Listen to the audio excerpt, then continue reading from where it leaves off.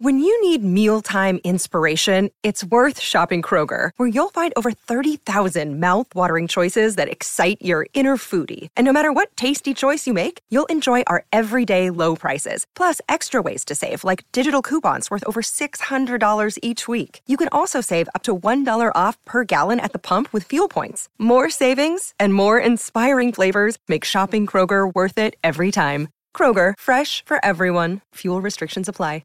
The "I didn't realize you liked me that way" deal. Because it's one thing to receive McDonald's, but an entirely other thing to know that they woke up early to face the world and bring you McDonald's breakfast still hot in the bag. Appreciate you. There's a deal for every morning. Now grab 2 loaded sausage burritos for only $3. Prices and participation may vary. Single item at regular price. Cannot be combined with any other offer or combo meal. Ba-da-ba-ba-ba. This podcast episode is brought to you by Coors Light. These days, everything is go, go, go. It's nonstop hustle all the time. Work, friends, family. Expect you to be on 24/7? Well, sometimes you just need to reach for a Coors Light because it's made to chill. Coors Light is cold lagered, cold filtered, and cold packaged. It's as crisp and refreshing as the Colorado Rockies. It is literally made to chill. Coors Light is the one I choose when I need to unwind. So when you want to hit reset, reach for the beer that's made to chill. Get Coors Light in the new look delivered straight to your door with Drizzly or Instacart. Celebrate responsibly. Coors Brewing Company, Golden, Colorado. The Madhouse Chicago Hockey Podcast is brought to you by Fry the Coop, Triple Threat Sports, Dr. Squatch, and by the Sinson Law Group. Here are your hosts, NBC Chicago's James Naveau and 670 The Score's hockey guy, Jay Zawaski. Let's drop the puck. Welcome in, friends. This is a new edition of the Madhouse Chicago Hockey Podcast. My name is James Naveau from NBC Chicago, and with me, as always, is the one, the only Jay Zawaski of 670 The Score of the I'm Fat Podcast, and the co-leader after 18 holes at the Masters Tournament. Jay, great round at Augusta today. How'd you do it? You have golfed with me before, and you know that's a flat-out lie. I'm a terrible golfer, and I think I've golfed with you more than anyone in my life. That's saying something, because I think we've golfed together like 3 times. Yeah, I really, it feels like more than that, but I do not golf often, and when I do, it's usually with you. So you know how bad I am at golf. So don't pretend like that's true. Maybe we're talking about PGA 2K21 or something. I'm slightly better in that, but still not much better than I am in real life. Anyway, that's not why you're listening. Thanks for joining us on the Madhouse Chicago Hockey Podcast. There is so much to get to. Hawks lose 5-1 to the Stars. They make a 5-player trade. Our pets' heads are falling off. So much to get to. First, let's get the propers out of the way. Email us, madhousepod@gmail.com, or on Twitter @madhousepod. Instagram, madhouse_pod. Look us up on Facebook, Madhouse Chicago Hockey Podcast. And check out our merchandise shop, madhousepodmerch.com, powered by our friends at Triple Threat Sports. For all your team outfitting needs, call Chris, 708-478-6090. So with so much to discuss, it almost feels like the game tonight is secondary to everything. So we're not going to spend an inordinate amount of time on the Hawks' 5-1 loss to the Dallas Stars, other than I'll say they probably didn't deserve to lose by that much. I think that's a fair way to put it. They had a huge advantage in possession. I think if you were to just like casually check in and out on the game throughout the course of the night, you'd say the Hawks looked like the better team, but you allow 2 power play goals. You have Duncan Keith fall down on one and then turn the puck over at the blue line on another, and all of a sudden, things are looking a hell of a lot worse than they probably should have. Because I think overall, the Hawks played a pretty solid game. They outshot Dallas 39-34, but just so many things, so many disasters occurred in the course of the game. And you talk about like players that want to burn the tape. This one, I think Duncan Keith has already gone to Jeremy Cowan's office and set fire to every recording device they have at the United Center. Yeah, I'd also say Nikita Zadorov probably did too, because that turnover that he had that led to one of the Dallas goals was one of the most egregious that he's had on his highlight reel this season, and he's had some real doozies. But it just, to me, it was a great encapsulation of kind of some of the stuff that's been going wrong for the Blackhawks lately. Just too passive, too just kind of willing to let anything happen instead of being assertive, and I thought the Zadorov play was a good example of that, because you had a guy basically turn the puck over for no reason. He could have easily skated out of the zone, instead tried to pass across the ice where there just so happened to be a Dallas defender standing there, and then instead of getting back and trying to help on the play, Zadorov kind of did this weird little circle around and then stopped between the faceoff dots where you could stop precisely 0 Dallas Stars players, and ended up being a really easy goal for the Stars. And just to end, the Blackhawks power plays tonight were kind of the same way. Just a lot of standing around and watching one dude carry the puck to and fro. Just way too much passivity, way too much just careless play by the Blackhawks. And yeah, the statistics looked pretty solid for them tonight, the possession metrics and a few other things, and there were a few standout performances here and there. But all too often lately, we've seen a Blackhawks team that's either gotten badly outplayed or just kind of hasn't shown up to the rink for their game. And as a result, they're now in 5th place in the Discover Cards Central Division, 4 points behind the Nashville Predators. And oh yeah, the Dallas Stars and the Columbus Blue Jackets are both breathing down their necks as well. Yeah, it's starting to feel like the playoffs are a bit of a pipe dream, and we're going to get to this trade a little bit and what it's going to mean for the Hawks going forward this season and beyond. But the firepower just isn't there, and if Patrick Kane and Alex DeBrincat aren't carrying this team offensively, they just can't keep up the pace. And yeah, you got a goal from Kubalik, and it was another nice solid game from Kirby Dach. Vinny Hinostroza picked up another assist, but if Kane and DeBrincat aren't doing it every night, then the Hawks are really just not competitive enough. And when those guys aren't, the other thing they can fall back on is the power play. No power play goals for the Hawks. And you mentioned it. Passive is a good word for it. They're also sort of doing the 3 or 4 extra passes thing again, where they've got a good look and they try to make that perfect highlight reel 3rd or 4th pass to make it a wide open net. Chances are, but look, the more passes you make, the less likely it is that the play is going to be completed. Sometimes you just got to take what's given and put the puck on net and hope that someone's crashing the net for a rebound. There were 4, 5, maybe 6 times during this game, and even on the power play, where Hawks had good looks at the net and just opted to not shoot. And then sure enough, they turn the puck over, they fumble it along the boards, and the puck's going the other way. They've got to keep things simple. And when the Hawks were having success this season, that's what they were doing at 5-on-5, on the power play, and on the penalty kill. They were keeping things simple, getting pucks on net, getting bodies in front. It is the formula that's worked in hockey for 100 and whatever years. It's going to continue to work, and they're getting away from it. And again, I think they played overall a pretty solid game tonight. Yeah, they got their asses kicked 5-1 on the score sheet. But again, the eye test tells you they were in it. The metrics tell you they were in it. It was just one of those nights. But sometimes they're putting themselves in situations where they're hurting themselves and are taking opportunities away. Again, they erased a power play like instantly in the second period. Yep. And basically after that, it was all Dallas. Like that mistake, it seemed like just completely took the wind out of their sails. And to me, here's something I know about Jeremy Colliton. Okay. Every time throughout his tenure, the Hawks have gotten hot, or they've gotten close to a playoff spot, or they've been within striking distance of a playoff spot, they fall apart, right? We've seen it now 3 seasons in a row where it's like, oh, they got off to a bad start. Oh, now they're starting to win. They're close. And then they just completely deflate towards the end of the season. And guess what's happening now? We're seeing the same exact thing happen. And this game was a microcosm where one mistake happens and the team just loses their shit. And they get, and that second period was a disaster. We're looking at the metrics of this game. If we're going to go just by Corsi, first period, the Hawks had a 65.79% advantage. Second period, when all hell broke loose, 37% was the Hawks' Corsi. Then, as the Hawks are playing catch-up in the third period, they have a 72.73% Corsi at 5-on-5. So the score effects took huge effect in the third period. But one thing happens, one thing goes wrong, and this team falls apart. That, to me, that speaks to coaching. And if we want to give Jeremy Colliton credit for how hard they've played and how they've overachieved to this point, fine.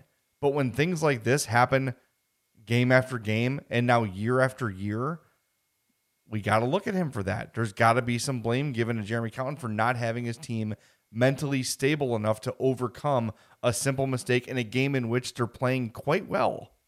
Right.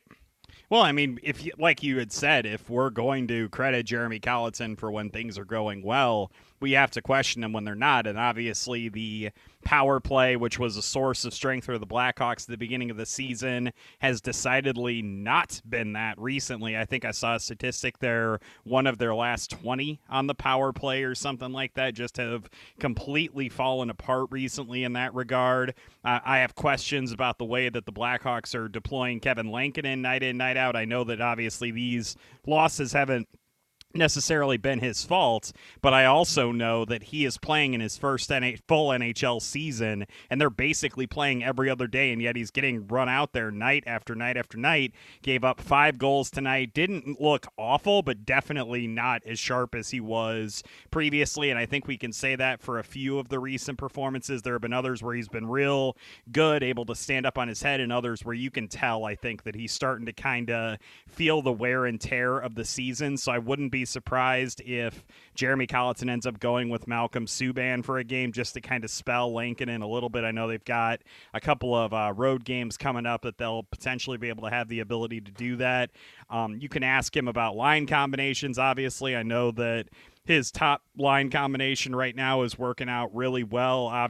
Up until tonight, I should say, and obviously the Hinostroza-Kubalik line has been working well too, but his defensive pairings have been a mess lately. They've just been completely outplayed on that part of the ice. The forward lines have been jumbled up and rehashed together so many times it's hard to keep track.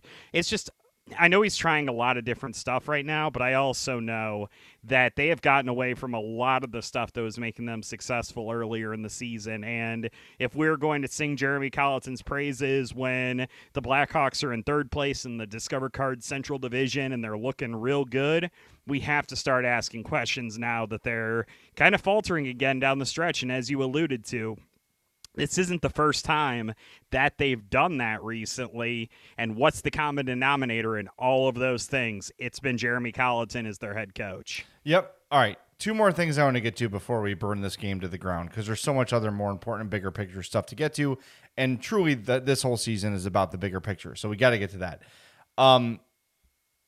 Jeremy Colliton should have challenged that offsides play on the play where Boquist went for the early change and Keith turned it over at the blue line. It's late in the game. You're down big. There's 5 Dallas Stars basically standing on the blue line in the same spot. Why not challenge that play? What do you have to lose? Yeah, you're going to get a penalty called against you if you're wrong, but you're already getting your ass kicked. I think that's probably worth the risk. That's something there. And here's the other note. Duncan Keith, this has happened several times this season. He was on the ice for every goal in this game. Oh, jeez. Yeah, he was. Every single goal Duncan Keith was on the ice for.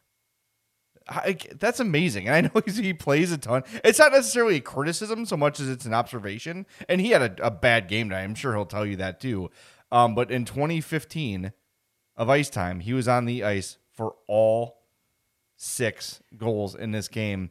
And when was the last time Duncan Keith was 4th in time on ice for defensemen in a game? Well, I think as the game gets away, and I haven't looked at the shift charts, but as the game starts to get away from you probably say, all right, you know what, Patrick Kane, Duncan Keith, let's shut it down here at the end of the game. We don't need to get you guys hurt. And Kane had the most time on ice, by the way, of any player tonight. Yeah, 22-25, which is a pretty low number for him, actually. Like considering, like most nights he's up there like 23-24, so 22-25 is pretty low. Yeah, that's nothing for him. Yeah, really. But all right, are we ready to burn this game down? I think our listeners are probably ready to burn it down too. And you know a great way for them to do that is to eat some Fry the Coop and then breathe fire upon the game tape. All right, it's been adequately destroyed, but you know what will not be destroyed? Your taste buds by Fry the Coop. Yeah, it's hot, it's spicy. Suck it up, man. Got a tweet from somebody who's like, the hot is really hot. We've been telling you that. We have warned you about this. Don't act surprised that the hot is hot. Don't blame Fry the Coop for doing it the way it's supposed to be done. We had fire sauce from an unnamed taco chain this tonight. And Addie goes, can I try the fire sauce? I go, yeah, it's like Tabasco. She's like, this isn't hot. Fry the Coop is hot. All right, because they're legit. Go to frythecoop.com. Place your order online. What the hell is Fry the Coop, Jay? You haven't told me yet. It's Nashville hot chicken, and it's not just any Nashville hot chicken. It's some of the best Nashville hot chicken you will ever have in your life. Fry the Coop is thriving, and for a business to be thriving during a global freaking pandemic tells you all you need to know about the business. Go to frythecoop.com. Check out the location near you. Oaklawn, Elmhurst, Westtown, Prospect Heights, and finally in Tinley Park. Place your order there. You can go pick it up at their pickup window. You're in, you're out, you're home. By the way, I got to say, Fry the Coop travels really well. That was one of my fears of like, it's the pandemic. Is it going to make it home from Oak Lawn to Homewood, which was my option before the Tinley one opened? Every time we get it all the way back to Homewood, it'd be crispy, it'd be hot, it would be fresh. Fry the Coop is legit one of my favorite places in the world. So go there. Try the tenders. Try the donut chicken sandwich. Yeah, you heard that right. Try the spicy honey butter sandwich. Chicken and waffles with bacon in the batter. Yeah, those are all good words all put together. So enjoy Fry the Coop. I know you will. Come get your happiness at frythecoop.com. And when you visit any of these places that support the Madhouse podcast, make sure you tell them you heard about them from us. All right, the big story of the day, the story everyone cares about, is the big 5-player trade between the Blackhawks and the Florida Panthers, because Carolina and Columbus were not available, apparently. The Blackhawks trade shots. The Blackhawks trade defenseman Lucas Carlson and forward Lucas Wallmark to the Panthers for forwards Brett Connolly, the rights to Henrik Borgstrom, and defenseman Riley Stillman. The Hawks also got a 7th-round draft pick. James, I had my opportunity. A critical component of this. Yeah, absolutely. I had my chance to do a short little mini podcast with my thoughts on this trade earlier today. So I'm going to give you the floor first. Give me your hot takes on this giant Blackhawks trade. And it is big. We're not mocking it. This is a significant deal. I mean, it definitely shows where the Blackhawks' heads are at right now. I think they had said previously, as we had hypothesized on the show and ultimately were validated on, they had said they were willing to take on some salary cap hits in order to make deals, because that was obviously going to give them a little bit of a leg up on the competition in that regard. And that's exactly what they did in this trade today, because Brett Connolly has, 2 years left on his deal, $3.5 million cap hit on that thing. Right. Stillman obviously is signed through this season. To me, the key to all of this is if you're going to take on salary like that, you have to get a guy back that makes it worthwhile. You're not going to get your Teuvo Teravainen in a cap dump deal. That's not always going to happen. But the Blackhawks had to get somebody like that. And that, it has to be Henrik Borgstrom or it's a problem, because I know he's over in Finland. The Blackhawks have said that he's not going to come over here until next season. And I think that the whole key to this thing is how he looks when he comes over here. We've seen time and again the Blackhawks do a really good job of scouting European players. That's why you and I were definitely in favor of the Lucas Reichel pick when they made it. That's why we thought Pius Suter was going to do really well when he came into the mix. I think that they have earned the benefit of the doubt in that regard, at the very least, in terms of the way their front office operates. To me, Borgstrom's the key to the whole thing. Like, yes, Stillman's going to give you a veteran presence on the blue line. Fine, whatever. Brett Conley's a dude, I guess. He's basically just swapping out for Lucas Wallmark, woo, bring out the noisemakers, confetti, whatever. Those parts of the trade do not interest me. Borgstrom is the end-all, be-all of this thing for me. If he ends up panning out, that is a really good thing for the Blackhawks. And if he doesn't, you wasted the cap space for no damn reason. Well, I'm going to stop you short of saying that Connolly is just Walmart. I don't know if that's accurate because he has scored 20 goals in this league a couple times. Like he's a better player than Walmart. He had, let's see, I'm looking at his stats now. 22 goals with the Caps in 2018-19. He had 19 goals for Florida last year.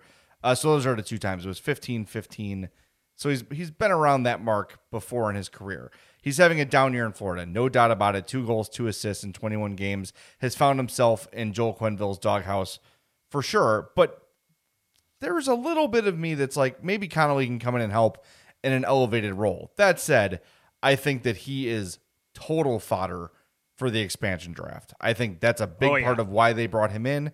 And yes, like you said, Borgstrom is absolutely the key to this deal. That comes, I knew that before I asked, but I talked to several sources today and they all said, yes, this was the key piece. Borgstrom is a guy they really like. 6'3", listed at 199. He's currently playing with HIFK Helsinki. He's got 19 points in 27 games, including 11 goals. He's got some NHL games under his belt. He's played 58 games in the league. He's got 19 total points. Again, 23 years old, and this is a centerman. And when you look at this team going forward, and if Borgstrom turns into anything they think he might, you're talking Kirby Dach, you're talking Dylan Strome, you're talking Henrik Borgstrom, you're talking, hopefully, someday, Jonathan Taves, right? That's a decent top 4. You've got why am I blanking on his name? Philip Kurashev, who's played some center. Pia Suter has played some center. You've got Ryan Carpenter, who's played center. You got David Kampf, who's played center. There is this endless list of centers available for this team. And as we look a year or 2 into the future, you're starting to see how this team is taking shape. And the other thing is, they're not done. It doesn't feel like they're done because Carl Soderberg doesn't play for another night. I wanted to get to this before this trade was made, and this would have been a bigger part before then. But are they protecting the asset? Is that what the Hawks are doing? Because part of me is like, if you're trying to trade a guy, he should be playing, right? But at the same time, if you put Soderberg out there and he bangs his knee against the boards and is out, you lose that asset completely. I think they have him in asset management, and they're not going to play Soderberg until they move him at the deadline, and then if they do, he's back in the lineup. Well, I mean, they only have 1 game left before the deadline anyway, so that's yeah. probably what they're going to do. Yeah, so my first blush was, okay, they took on a big deal. I was hoping they would get more back than they did, but then as I learned more about Borgstrom and talked to some people in the organization about how they feel about Borgstrom, it makes a lot of sense. And look, $3.5 million is not a huge thing to take on. We're not talking $6-7 million. We've mentioned the name Andrew Ladd, which I probably don't think is going to happen. But there have been some bigger salaries mentioned. 3.5 is not going to land you a Tavo, much to my chagrin.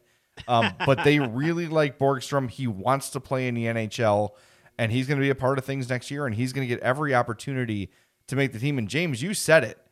If there's one part of the Hawks I have absolute faith in, it's their European scouts. They have knocked it out of the park for a few years now, because it's not just Panarin, it's not just Kubalik, it's not just Suter.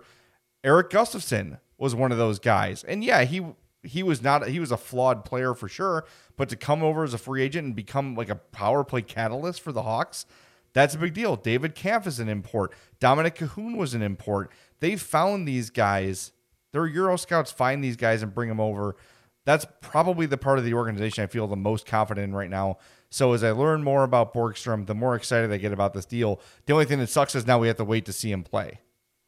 Right, and I also wanted to mention one other quick thing that you and I had talked about, which was kind of the glut of young defensemen that the Blackhawks had seemingly kind of put together with your Kalynuk's and your Carlsons and your Bodans. This obviously addresses that a little bit. Since Stillman isn't under contract for next season, the Blackhawks can kind of decide what they want to do with him and Nikita Zadorov, depending on how they feel about some of their other younger defensemen that they have on the roster. I did also want to point out that Stan Bowman has shouted out Stillman for his physical style. We've heard this before. We've heard this sales pitch before with the veteran defenseman that you bring in. What the heck is this crap? Well, look, I don't mind bringing in physical defensemen. That's fine. I don't mind bringing them in either, but if they come in and aren't that is an issue. So is this Zadorov light? Is this what we're trending towards? Because I can't handle it. I think Zadorov's been physical, but that's probably about it. That's really all he's done is he's play been physical in a bad way a lot of the time. Well, that's true. There's been bad penalties, and I think when you have a guy that plays that style, you're kind of counting on those to happen now and again. He's been a total mixed bag, and actually asked a source today, like, is Bowman still in love with Zadorov or what? And he said, not in love. If the right deal came along, they would move him. So something to keep an eye on because I think there were a lot of eyebrows raised when they traded defensemen because of the logjam, when they trade Lucas Carlson, but then they bring in another one in Riley Stillman. Like, wait a minute, I thought you were trying to clear the decks for young defensemen. So I don't think they're done dealing. Maybe they traded DeHaan. Maybe they trade who knows? Who knows who it could be? But I feel like there are several other moves coming. And something we discussed a couple weeks ago was how active is this deadline going to be? But you've seen the Hawks trade for Hinostroza. We got to get to that yet. You saw the big trade between the Devils and Islanders where Palmieri and Zajac go to the Islanders. I cannot believe Travis Zajac is not a Devil anymore. He's been there forever. He's played with Martin Brodeur. No, he didn't. Actually, did he? Did he? Yes, he did. He did play. I looked it up last night. He played with Brodeur. His first season was, I think, 06-07. So he did get a year with Brodeur. But he's been a Devil forever, that guy. It's like, can he even play somewhere else? Does it work? Like, and especially the Islanders, which I thought that was really funny that they made that trade, and then didn't the GM of the Devils say that he hopes that the deal works out or something like that? Didn't I see where he was saying he hoped the Islanders did good things? It's like, I get that there's a conditional draft pick in there. It upgrades from a fourth to a third. Why the hell would you say that about a division rival that plays 5 miles from your arena? Yeah, that's I cannot weird. imagine the Blackhawks saying that I hope this deal that we made with the St. Louis Blues really helps to benefit them. They can hang another championship banner from the arch. Get out of here with that weak nonsense. I think it's about the players having success more than the team, but I get where you're coming from. By the way, that jogged my memory. If you missed it, I think it was today. I feel bad because I don't know if it was Laz or Powers did an oral history of the Michael Handzus trade. And it's actually really good. In Handzus, there were several teams that wanted Handzus at that deadline, and he wanted to come to the Hawks more than anything. So Doug Wilson took a lesser deal to benefit the player, to help the player out. So they took less from the Hawks for Handzus than they could have gotten elsewhere to make the player happy. That stuff's cool. That's stuff, we make fun of that and we get mad about it as fans, but that goes a long way with players. Players remember that. And so does giving them no trade clauses and too much money. They'll never forget that ever. And why would you? That's the greatest thing ever. But I don't know. I thought it was cool. Make sure you check that thing out. That piece from, I'm sorry, it was either Laz or Powers. They're both awesome. All right. So the other trade we got to talk about, this happened on April 2nd. The Blackhawks acquired Vinny Hinostroza, who's played 2 games already, for Brad Morrison. This, to me, is common sense. Bringing a guy to give you some forward depth, ahead of the deadline because you're going to ship some guys out. It's $1 million. It's a guy who's been effective here before. And through 2 games, I really like what I've seen from Hinostroza. I think he's looked really damn good. Yeah, I mean, we kind of scoffed at the deal a little bit. I think that, or I shouldn't say we. I should say a lot of Blackhawks fans kind of, scoffed at the deal. Good old Stanny Bowman going out and getting another retread guy who had a whopping 0 points with the Panthers this year, yada, yada. And then he's promptly come in and been one of the most energetic players on the ice. What the heck was that all about? He has looked really solid with Dominic Kubalik. I've really liked what I've seen when those two have been together. And I believe Hinostroza has points in each of his first 2 games with the Blackhawks. I got to give the guy a little bit of credit. He's definitely had some jump in his step. I was one of the guys who was kind of critical of the trade because I was thinking to myself, you have these guys who you're trying to get back into the lineup and then you're adding another forward into the mix. That seems sort of silly, but they have brought him back in. He's looked pretty solid overall. I thought, like I said, the energy level has been good. I think that's essentially what this was. It was just adding a guy who would potentially thrive in a new environment, and they just wanted to get somebody with some jump and some energy, and Hinostroza has he's provided that. And, of course, you always have to bring up the fact that he's a good old Illinois boy every time you talk about him. He's local. He knows what it means to be a Hawk because he's been a Hawk 9 times. Which suburb is he from?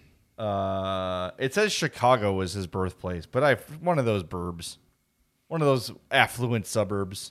He's not from Lamont, is he? No, that's Scott Darling. That's Scott Darling How dare you. territory. By the way, the 2 assists that he has so far for the Hawks, both of them were pretty sweet plays. That assist on the Kubalik goal tonight was quite nice. By the way, Hinostroza from Melrose Park. Melrose Park. Thank you. Thank you very much for that. So there you have it. Those are the 2 deals that were made. We broke down this game. When we come back, there's a lot to get to yet. The Blackhawks have purchased the Rockford Ice Hogs outright. There's a little bit of stuff to get to there. We'll get to that and a whole bunch more when we come back on the Madhouse Chicago Hockey Podcast. The economy is made up of real people doing real stuff, and it affects everything. Which you obviously know since you're a real person doing real stuff. Marketplace is here to help you get smart about everything beyond the what of the day's business and economic news. We dig into the how and the why with the real people driving our economy. From big tech and interest rates to small businesses and what's happening at the Fed. Marketplace breaks it all down so you don't have to. Listen to Marketplace wherever you get your podcasts.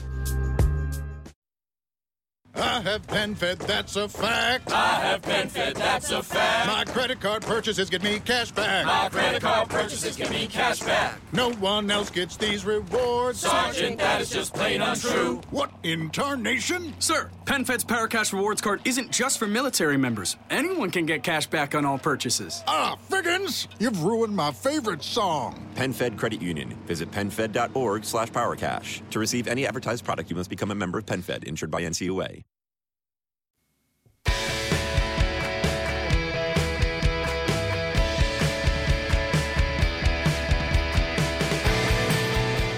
Welcome back into the Madhouse Chicago Hockey Podcast. Jay Zawaski with you here. James Naveau out there in beautiful, exotic, tropical Bourbonnais, Illinois. I want to tell you about our friends and partners at Dr. Squatch Natural Soap Company. I am a Dr. Squatch enthusiast. I am a Dr. Squatch subscriber, and I absolutely love everything Squatch. You will too. Go to drsquatch.com and ditch the crappy chemical liquid soap that is destroying your skin, that is destroying your scalp and your hair. Take care of yourself. You deserve it. You work hard. Maybe you work out, unlike me. You smell kind of when that happens. Use natural soaps. Use natural shampoos and conditioners. Dr. Squatch is your one-stop shop for everything. Soap, hair care products, toothpaste, deodorant, beard oil. You will love it all. And I know going to drsquatch.com for the first time can be a bit overwhelming, so I'm going to tell you where to start. First thing I would do is start a 2-soap subscription. That should get you through the month. Pro tip, add that soap saver. It will protect your investment. It'll make things last a hell of a lot longer than it would if you just set it on the ledge there. My favorite scents: Cool Fresh Aloe, Cold Brew Cleanse. I recently opened a Deep Sea Goat's Milk for the first time in a while. My God, that smells good. Add that one to the rotation. And their flagship scent is the pine tar with the exfoliants, the oatmeal. They're all terrific. So go to drsquatch.com when you're ready to check out. Use the promo code MADHOUSE20. You'll save 20% on your order and help the podcast at the same time, which we always appreciate. Again, that's drsquatch.com, promo code MADHOUSE20. All right, James. I actually just ordered the Fresh Falls hair care kit. Just throwing that out there. So nice. I have not tried the Fresh Falls hair care yet. I'll let you know how that is. I also picked up the Wood Barrel Bourbon soap as well. So that is the Wood Barrel Bourbon. If I could smell Ron Swanson, that's what I would imagine it smells like. It is the manliest scent you will ever smell. I personally can't wait to see that. And I should mention that not every scent at Dr. Squatch is just totally manly, musty, musky. there's scents that work for everybody. The cool fresh aloe is one of them, and that deep sea goat's milk can work for anybody. But there's a ton of scents. Again, just go to drsquatch.com and shop around. You will love it. I promise. All right, so the Rockford Ice Hogs are officially 100% owned and operated by the Chicago Blackhawks. And it's kind of been that way in terms of how they operate, the hires, the way the team is run. But now it's officially 100% Blackhawks. They're going to help, now that this is done, revitalize the building a little bit. You can imagine they'll probably revitalize the neighborhood a little bit around, because they've got Blackhawks money now and not just Ice Hogs money. This is great for Rockford. It's great for the organization. This is a win-win deal all around. Yeah, it's a big deal when the governor shows up for the announcement. So yeah, it was definitely something we had kind of heard was in the pipeline for quite a while, that the Blackhawks were going to get ready to purchase the Ice Hogs. I know that rumor had been floating around for a good while, and it's a great thing for the Ice Hogs, both as an organization in the community in Rockford. I think it's going to be awesome that the Blackhawks are investing money into the arena and the area around the arena. It's going to be good, hopefully, for things like youth hockey in Rockford as well. And it's great to see a tighter connection between the two organizations, I guess you would say, because obviously the Blackhawks not having ownership, they were, I think, one of only 10 teams that didn't have ownership of their AHL affiliate, if I remember correctly. Right. I thought I saw that it's a fairly common occurrence now. I mean, the Vegas Golden Knights own their own, etc. There are very few teams now, it seems like, that don't own their AHL affiliate. So it's going to be a great relationship builder, I think, for the two sides. And it was something that I'm glad that it finally crossed the finish line. And it does seem like it's going to be really beneficial, especially to the Ice Hogs and to their fans out there in Rockford. We're going to have to get out there again soon. And I promise I will not make any jokes about the best Mexican restaurants in Rockford. That's 2 free Taco Bell mentions in one podcast, by the way. It's unacceptable. That's it, Taco Bell. You got to have to pay up if you want mentions from here on out. By the way, you mentioned the Golden Knights AHL team, the Henderson Silver Knights. That is a badass logo. If you've not seen that, check that out. So, by the way, got a couple messages after this happened, like, why won't the Hawks team up with the Wolves? And you and I had that question answered for us at our Madhouse podcast event a couple years ago. Remember events? Those are fun. I remember when we used to be able to do things with people. Those are good times. But we talked to the Chicago Wolves brass, and they said they like to, as an organization, have a little bit of say on the roster. If they want like an aging guy who's had some NHL success, it's going to make them a more competitive AHL team. They like to have that freedom, whereas the Hawks want full control on everything that happens in the AHL. And I know, while it would be really fun to have the Hawks and Wolves affiliated, as a Blackhawks fan, the way the Hawks are doing it is a better way to do it. If you're truly worried about using your AHL team as a true pipeline for your NHL team, there should not be any exceptions to that. So I like the way the Hawks do it. Would I love to see them partner with the Wolves? Of course, but not at the expense of their development program. So exciting. Now, here's my question, and a couple of people asked this on Twitter too.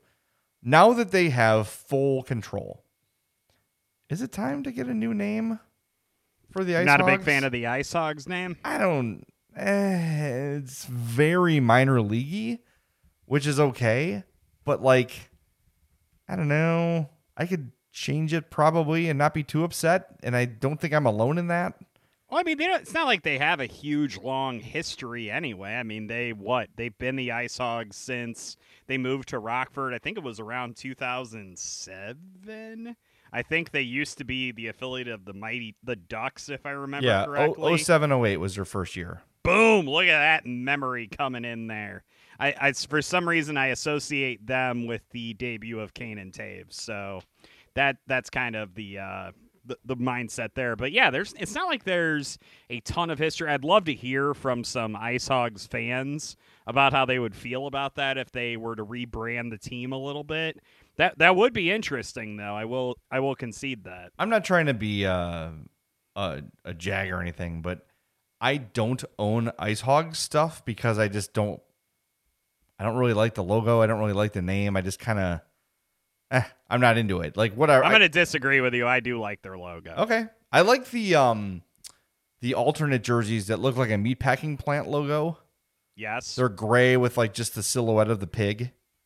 Those I like. Wasn't it? They had the R logo with the feathers. That was an awesome jersey when they had that one. That's cool too. And they can certainly, maybe this is a time to test out call them the Rockford Black Hawks and have a Black Hawk logo and see how people like it. It's an opportunity. I'm just gonna throw it out there. Wasn't there a baseball team in Rockford as well? Am I misremembering that? Didn't they have a minor league baseball team? It does ring a bell. Oh, the Aviators, right? Rockford Aviators. Yes, that is correct. I think they have a new team out there now. It's called the Rivets. I wouldn't mind if they did some type of homage to the Aviators name. That's kind of cool. That could be cool. I'm down with that for sure. Yeah. Maybe they can, you know what? They can call them the Admirals. No, there's too many Admirals. That's our go-to AHL joke because there are multiple teams called the Admirals. Yes, I don't even remember it's anymore. Enough. I'm retiring Admirals from sports because there's been too many. I'm going to take them to court. And when I do, you know who I'm calling? Oh, I know this answer. Our newest partner, Kent Simpson of the Simpson Law Group. You'll win that case for sure. Damn right I will. And if I don't, I'll get my money back. After over a decade of prosecuting homicide cases as an assistant Cook County State's attorney, Kent opened his own firm over 20 years ago. He's a huge hockey fan, and he specializes in all forms of personal injury cases, including injuries as a result of accidents on all sorts of vehicles, cars, trucks, motorcycles, you name it, construction accidents, nursing home abuse, medical negligence and birth injuries, slip and fall cases, and injuries as a result of hazardous drugs or products. His firm's results speak for themselves with millions recovered for their clients. Simpson Law Group charges no fees unless they win for you. Call for a free consultation. 312-332-2107. That's 312-332-2107. Or visit SinsonLawGroup.com. That's SINSON lawgroup.com. Don't go off sides. Go top shelf. Call now. Kent is a huge hockey fan, a huge hockey player, former D2 hockey star. So support him. He's supporting us, and we greatly appreciate it. All right, James, we've got... I'm sorry, Jay. I do have to interrupt you for one thing. We have an interesting quote that we need to discuss about the game this evening. It is from Connor Murphy. He was asked if mistakes are compounding in the Blackhawks' losses, and here is what he had to say. That's been a theme with our losses. We seem to be a little bit fragile. Instead of picking each other up and a mistake on a goal or a shift where they're on us, we don't seem to be responding very well. That's on us as a group and even a leadership group to be able to recognize things and get our game going in the right direction. When you're a playoff team and you have your game together, it seems like nothing can faze you. Lately in these losses, when we give up momentum for longer spurts of time, we have not been. Here's my question, and we discussed the Jeremy Cowton angle of this earlier. Without Taves, without Seabrook, who is the leader of the team? We thought it was Patrick Kane and Duncan Keith. That was kind of our idea, but apparently the Blackhawks don't feel that way because Jeremy Colleton was asked about these comments, and he said, that's probably not how I would describe it. I think we've got to be willing to stick with it longer. When you do the right thing and it doesn't turn out for you, it doesn't mean you stop doing the right thing. And then he was asked, is that on you or the captains? And he said, we are all in it together. So I think he answered not pointing that. some leadership, not pointing fingers at leadership. He's pointing fingers at the whole group, it seems like, including himself. I think it's an appropriate answer. I think it's an appropriate response, too, of saying you can't get frustrated. And when you get frustrated, that's when the system breaks down because you're trying to do too much. You and I mentioned this earlier in the pod of too many passes, too much, not enough attack and too much retreat, right? They've got to stick to the plan. And look, we're on record. Not big fans of the defensive system by any stretch, but it is what it is. And if it's going to work, they're going to have to stick to it to a T, which is tough to do. But if it's going to work, it has to be perfect. And I do see a bit of that. What Cowton's talking about is they start to get frustrated. They start to try to improvise a little bit. And then they get caught, right? That seems to be what happens because it's puck management. It's turnovers. It's guys falling down with no one back to defend. Those are systemic breakdowns. And yes, I do blame a large portion of that on Jeremy Cowan, but I do think, look, before Taves and Seabrook were gone, we talked about Keith and Kane as leaders by example, right? And we saw earlier this year that Keith was sort of embracing more of a leadership role, talking to young players, but maybe we've overblown that a little bit, maybe not, but it's just not in his nature to be a go-get-em, rah-rah sort of a leader. That's just not the kind of guy he is. It's not the kind of guy Patrick Kane is. So who is that guy? Maybe it's Connor Murphy. Maybe it's Calvin DeHaan. I don't know, but I do feel like on-ice leadership matters, and there might be a void in that area right now. I think that's a good question, and I think it's something that we've kind of discussed and kind of thought to ourselves that it was one of those things that would kind of resolve itself as the season went along, and apparently I'm not sure if there's somebody just hasn't grabbed the mantle. I'm not really sure what's going on with that. Would Connor Murphy maybe be that leader? Is that why he's the one that's kind of speaking up about this? I think so. Just knowing his personality a little bit, it would fit him. He's got kind of a gregarious personality. He's talkative. He's upbeat kind of a guy. And like going back to the Keith thing, if early in the year and in training camp, he's like, I'm going to be a leader. I'm going to make sure I go out of my way to get out of my comfort zone and be different and lead by example and lead, by whatever, like actual instruction. As the year goes on and those minutes pile up, he's tired. And he just doesn't have time for that anymore. He wants to go back to the routine that got him the success, that got him where he is. So it's tough to just like at 37 years old be like, I'm a vocal leader now. It's just not in his personality. So I'm not saying there's a leadership void, but I'm honestly asking the question, who is the leader? It might be Connor Murphy. I'm fine with that. He's got an Anna sweater for a large part of the year. Alex DeBrincat does too. That's got to be for a reason, aside from just being one of the better players on the team. But yeah, we are seeing a trend of bad thing happens, Hawks fall apart. And it's becoming a trend. And it's troubling. It's definitely troubling. Yeah, I would completely agree with that. I think that it was an interesting couple of quotes that we saw, and that's why I wanted to bring them up, because I kind of wanted to get your take on it. And I know we had mentioned earlier in the podcast that the Blackhawks just kind of seemingly were getting too passive, and the adversity in the second period on the penalty that erased that power play kind of deflated them a little bit. And it's interesting to hear them acknowledge that. And I know that could be maybe a one game thing, and he wouldn't say things the same way after, a game that isn't a frustrating loss. But I think there's a reason that Connor Murphy is choosing to kind of speak out now. I think he's kind of trying to throw down the gauntlet for the last 15 games of this season to get the Blackhawks to kind of get their collective heads out of their asses. I think that could potentially be part of it. He could say, you know what, there's a void here. There hasn't been a guy step up into a leadership role this season. Why not me? Why not be that guy right now? It's an interesting thing to see, and it was interesting that it came up now, and I'm really curious to see how the Blackhawks as the team are going to react to that as they head into Saturday's game against a Columbus team that all of a sudden is right on their heels. Yep. No doubt. It's going to be a fascinating watch to the end of the year here. And you mentioned it, Saturday is probably going to be the last look we get at the Blackhawks as currently assembled. The trade deadline is Tuesday. Don't worry, James and I will be on top of the trade deadline all day long, just like we did today. If one of us has to pop on for an emergency pod before we have time to get together and do a major full-length breakdown, we will absolutely do that. Trade deadline is my Christmas. We will be all over it. So make sure you subscribe to the podcast and turn on those notifications, because as soon as we post a podcast, you will get that notification and you can listen right away. With that, we want to wrap things up. Thank you so much for listening. For my partner, James Neveau, my name is Jay Zawoski. We'll talk to you very, very soon on the Madhouse Chicago Hockey Podcast. The Madhouse Chicago Hockey Podcast was brought to you by Fry the Coop, Triple Threat Sports, Dr. Squatch, and by the Since Law Group.